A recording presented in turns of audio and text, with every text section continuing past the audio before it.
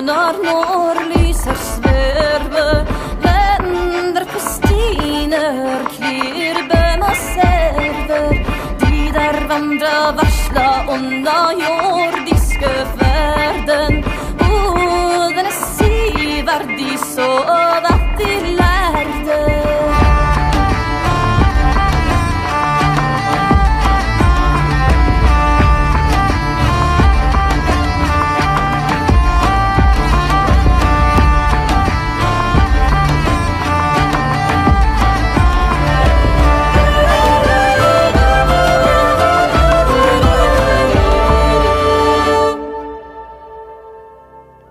Steaming boar was giving off a truly great smell. Rolf imagined it to be like that in Valhall. Over 50 men were sitting around the fire pit. Halad, Heimir, and Rolf's friends were among them. The others were Picts. Their necks were adorned with gold necklaces, and their defined arms were covered in strange patterns of blue color. The same morning, the Northmen had crossed the sea to the south. They entered the mouth of a river called Thorsa, which means Thor's river. The people of Orkneyinga had seen many powerful storms arising in these lands and attributed them to the Lord of Thunder. Jarl Sigurd's wife, Grelaud, had described Halad and Rolf the path to the place she believed her husband had to be. They only had to follow the river upstream until it split in two, then look out for a near forest. Under those trees, the Jarl wanted to meet this mysterious man, Thorstein the Red. But first, they had to please the clan that lived in those lands. They were called the People of Cave. Their main settlement was conveniently placed next to the mouth of the river Thorsa. The village was encircled with a plain earth wall and wooden palisades. Several round houses built out of flat stone were placed around the communal center. Rolf did not know much about the Picts. Their culture once had spanned to Orkney and Shetland. Remains of magnificent tall towers and engraved standing stones were still around. Although the cave were peaceful towards the Norse, they wanted some form of payment to enter their territory. Rolf and his friends had already prepared for this event. They had picked some of the best weapons in their possession. Luckily, they could add some of the intruders' gear from days before. Those bastards had worn fine chainmails and well-protective helmets. The offering was being put on display in front of the Picts. The eldest was pleased by the extensive gifts. "You are a generous man, Halad. All generous men are welcome in our lands. Please accept this meal and our goodwill in return," spoke a tiny old man. He had introduced himself as Urad, eldest of the People of Cave. His eyes looked greedily onto the displayed gifts. His wrinkled hands shook almost imperceptibly. It looked like he had trouble containing himself from grabbing the gifts. Halad cleared his throat. "Thank you, Urad. I praise your, wisdom, but we had hoped our gifts will gain us more than just your goodwill. As I already explained the matter, we are in need of 2 local scouts." Urad thought about his answer for a moment. "Yes, I could provide you with scouts. The 2 even speak your language very well, but sadly they are not free men. They are, how do you say, thralls. Yes, they are thralls." Urad leaned forward and lowered his voice. "And thralls do cost silver." Urad leaned back again with a smug expression on his face. He acted as the negotiation had ended, grabbed the wooden bowl and started to eat. Halad pinched his own nose bridge. "I will empty my whole purse on the ground, and when this greedy rat bends forward to pick up the silver, I will split his skull with my axe." "You will do none of these things," Rolf answered calmly. "If we ever want to find Jarl Sigurd, we better cooperate with this greedy rat. He means no harm, just wants to make the best profit." "I agree," approved Heimir. Without these scouts, we will spend the rest of our days straying the vast mountain ranges and valleys of this land. We need them, Halad. All right. Halad ate a few mouthfuls of boar. Then he raised his voice again. Wise Urad, how much silver can compensate the loss of 2 men? Urad started to smile and spread his arms in a kind gesture. My friend, such profound questions interest me most of all. Later that day, 2 Drakars rode upstream. Heavy rainfall flooded the river. The fast-flowing water made advancing even more demanding. Osmond and Arnie were scooping rainwater out of the ship's hull. Rolf leaned his weight into the rudder at the stern. He listened intensely to Hymir's indistinct instructions, which penetrated the curtain of rain. Hymir stood on the front deck shouting at the top of his lungs. Steer towards the center of the river, otherwise we are going to crash into those big rocks ahead. Rolf rejoiced over steering his own boat. It was the vessel they captured from the Black Strangers. Crossing the sea to Cave, it had proven to be a lightning-fast longship. It was a fairly new build, and Rolf knew deep within that this ship marked the beginning of his career as a Viking. He wanted to be a dreaded sea king. The large elk antlers on top of the ship's figurehead will be famous. Lovingly, he called it Elgur, the elk. His father Ronvald and Hymir had taught him everything about skipping, and Rolf felt in charge. Brana took a short glimpse at him while filling a bucket with brown water. Immediately, he felt pleasant energy rising in his body. The rain did not stop, and then whole trees came down the river like giant arrows. Halad, on his longship ahead, ordered to leave the Torsa and find shelter nearby. With combined strength, the men heaved the ships on land. There! Arnie shouted. An old Pictish stone tower!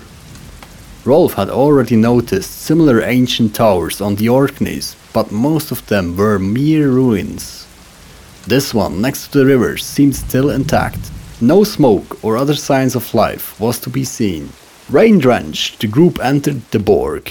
That's how they called such a roundhouse.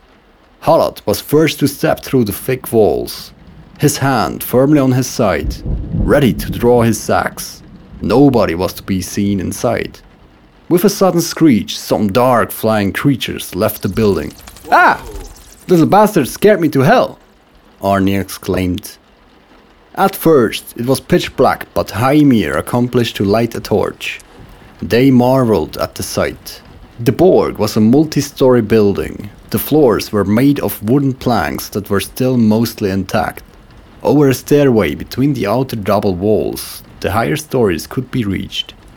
The first floor appeared to be a room for cooking and gathering. Brana instantly started to prepare ingredients for a warm meal. Rolf looked at her longingly. She smiled.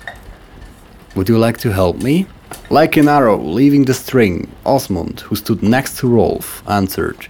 Anytime, my dear. He made a step forward, but was yanked backward by Rolf's firm grip on his tunic. Nah, I'm sure she meant me, Osmond. You may both help me. We have a lot of hungry mouths to feed. Brana interrupted the 2 young men before they could raise a quarrel. Hymir shook his head and went after Halad to explore the rest of the Borg. Rotting like elk, Elgur indeed. The flame of the fire was fanned in no time. Then the 2 soaked friends helped Brana cooking grain and some fish. While preparing, Rolf intentionally touched Brana's hands a few times.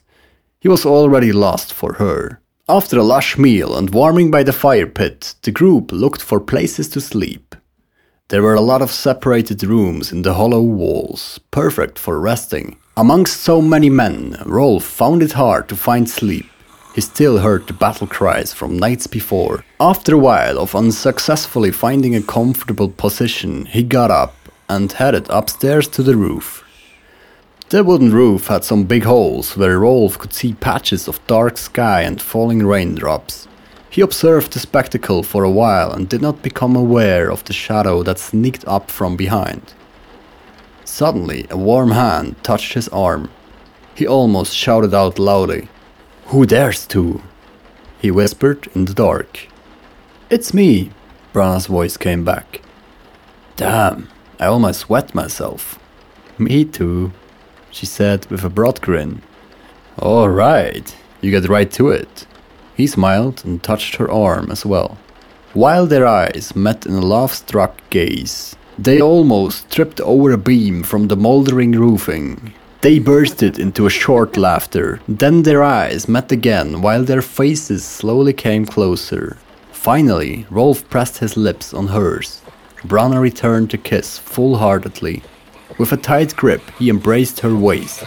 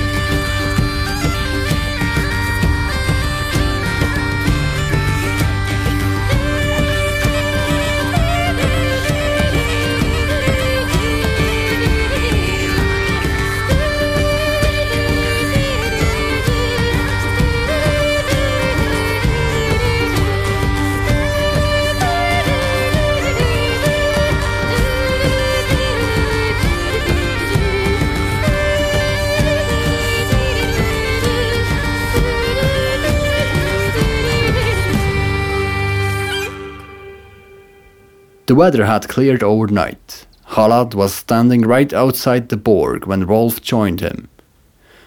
"Good morning, little brother. Did you sleep well?" asked Halad with a smirk. "Shut up. This is none of your business to know," answered Rolf. "Maybe not, but it is my business to get us going. See to it that your crew is aboard ship fast." Rolf looked at his ship Elgor. There it lay in the mud, fierce and horridly beautiful. He laid a hand on Halad's shoulder. "I'm a happy man, Halad. If only Ivar could see us now." A brief expression of sadness flashed over Halad's face. "I miss him too," he admitted. Right at this moment, a Drakkar rode around the river bend 200 steps further upstream. Shouts became audible. Then another ship appeared. Loud sounds of a horn called. Then two more appeared. "Sigurd!" shouted Halad as soon as he recognized the white planks of Jarl Sigurd's Drakkar. "By all the gods! Do you see that too, or am I going a bit fuzzy between the ears?" Osmond stumbled through the doorway. With widened eyes, he watched ship after ship appear. Rolf already counted 28 ships, and there were still rowing more downriver. "Truly a magnificent sight, isn't it? It's like watching a forest grow right out of the water," Halad commented. "Let's greet our uncle appropriately before he mistakes us for some rotting bastard sons of whores. If they let off one volley of arrows, you will get fuzzy between your ears all right." Halad marched resolutely down to the riverbed. He was waving both arms. Then he shouted again. "Sigurd!" There at the steering oar of his mighty Drakkar he stood. Straggle-legged, he lifted his thick, muscular right arm to greet. "Halad! Get the two ships on the river and follow us. We won't rest until dusk, then we talk." The sight of this large army and their uncle leading them lifted Rolf's and Halad's spirit. They started to scream out their unarticulated joy. The ship's crew didn't wait long with their answer. They joined in a thundering roar. A tingle ran down Rolf's spine. He knew now he belonged to something great. His life would change forever. Before he turned away to summon his crew, he caught a glimpse of a lean man on the Drakkar right behind Sigurd's. Rolf stopped dead in his track to gaze at this appearance of a man. His long red hair was tied with golden rings on top of his head, then fell back down, passing his shoulders.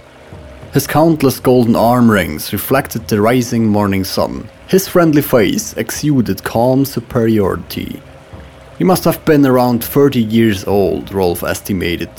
Move, man! We have some work to do until we're sailing right after this lovely parade, Halad prompted. Their fleet sailed along the shores. By dusk they stopped in a sheltered bay. Jarl Sigurd was standing on the shore and barked loud orders to every skipper arriving. They beached the ships in a surprisingly ordered manner. With great effort, Rolf and his crew placed Elgur between two other Drakkars in a line. The line formed one side of a rectangle-shaped barricade.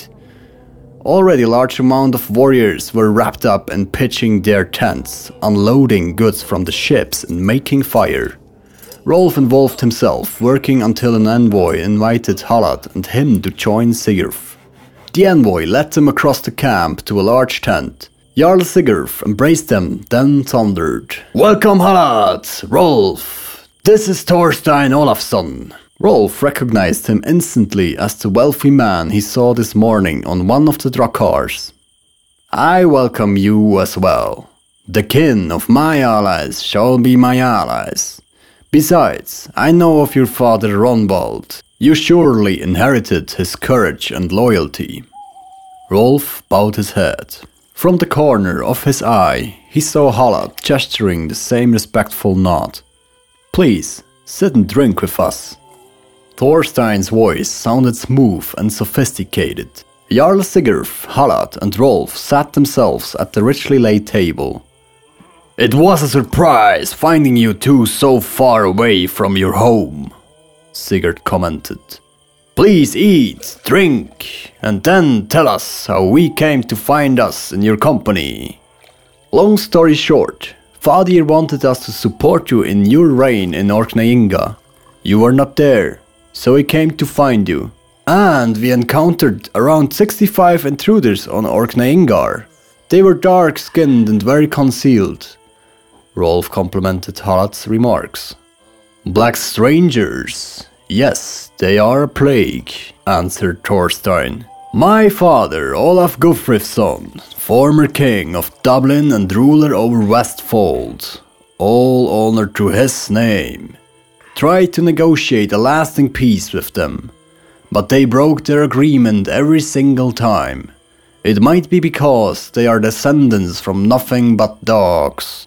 Tomorrow morning, Jarl Sigurd will send 2 ships' crew back to Orkneyingar." Sigurd nodded agreeingly and sent his envoy away with a quick hand signal. Thorstein continued. "We cannot afford to lose Orkneyingar. This would not subserve our mutual plan. We will engage in quite a difficult undertaking in the next couple of days. Jarl Sigurd and I are going to get rid of our biggest rival Kausantin. One wouldn't think a man with such a ridiculous name could be such a fierce enemy.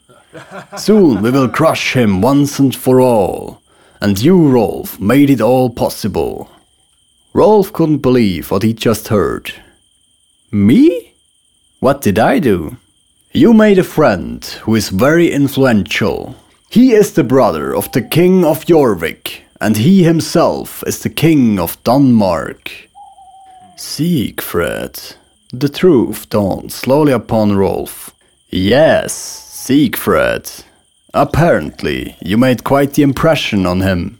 He now regards your whole family, including your uncle, as his friendly acquaintances, for a lack of a better word. His goodwill must have infected his brother, Halfdan Ragnarsson. Although Halfdan and I are bitter enemies, he has offered me a very lucrative cooperation agreement. You must know, ever since Halfdan's brother Imar was killed while being king of Dublin, Halfdan himself is claiming the crown now. But there is only one true heir to the throne. You, my friends, are right now hearing him speak." Thorstein paused his speech and looked for a moment at every dinner guest. Rolf felt as if Thorstein challenged anybody to speak up and defy his claims. Nobody said a word. "As matters stand, Halfdan campaigns against Kausantin.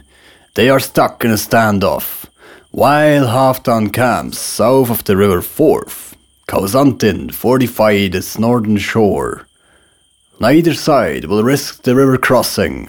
Your uncle and I now get the formidable chance to tip the scale to our liking. Thorstein allowed Sigurd to speak. And our liking is to grind Kausantin to powder. We will enslave his people, steal his treasures, oppress his noblemen. We will squeeze Daljata until the last piece of silver changed into our hands. Rolf listened attentively. Daljata? Daljatans, Rolf. Kausantin is their king. For Harald and you it will mean revenging Ivar. Thorstein lifted his cup. Skull! Skull! They answered. On the second day on sea, Sigurd proclaimed to see the river that led to Kausantin's headquarters. He knew this area well from earlier trading expeditions to Jorvik. His longship steered towards the River Ty. Kausantin's encampment was to the south of the settlement Perth. There was no royal enemy fleet or someone else who dared to stop the Viking ships in their track. On the northern bank near Perth they made landfall. As previously agreed upon, they built a large camp in view of Perth, ready to move against Kausantin's capital, Scone. Rolf could only marvel at the ingenious plan Thorstein and Jarl Sigurd had developed. He and his crew tried to get some rest before the Great Gambit. At midnight, most of the ships were ready to cross the river in total darkness. Rolf wished Brana goodbye. He felt an urge to stay behind with his love, but the lust for adventure was bigger. Come now, Rolf, Thorstein demanded. It is time to spring the trap. Rolf nodded and boarded his ship. He admired Thorstein's sense of tactics. The whole day he had been wearing a blindfold. He took it off as soon as the night settled.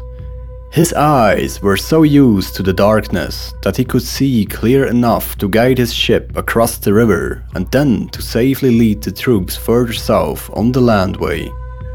Rolf's men were firmly holding on to their oars. They had tied all the boats together.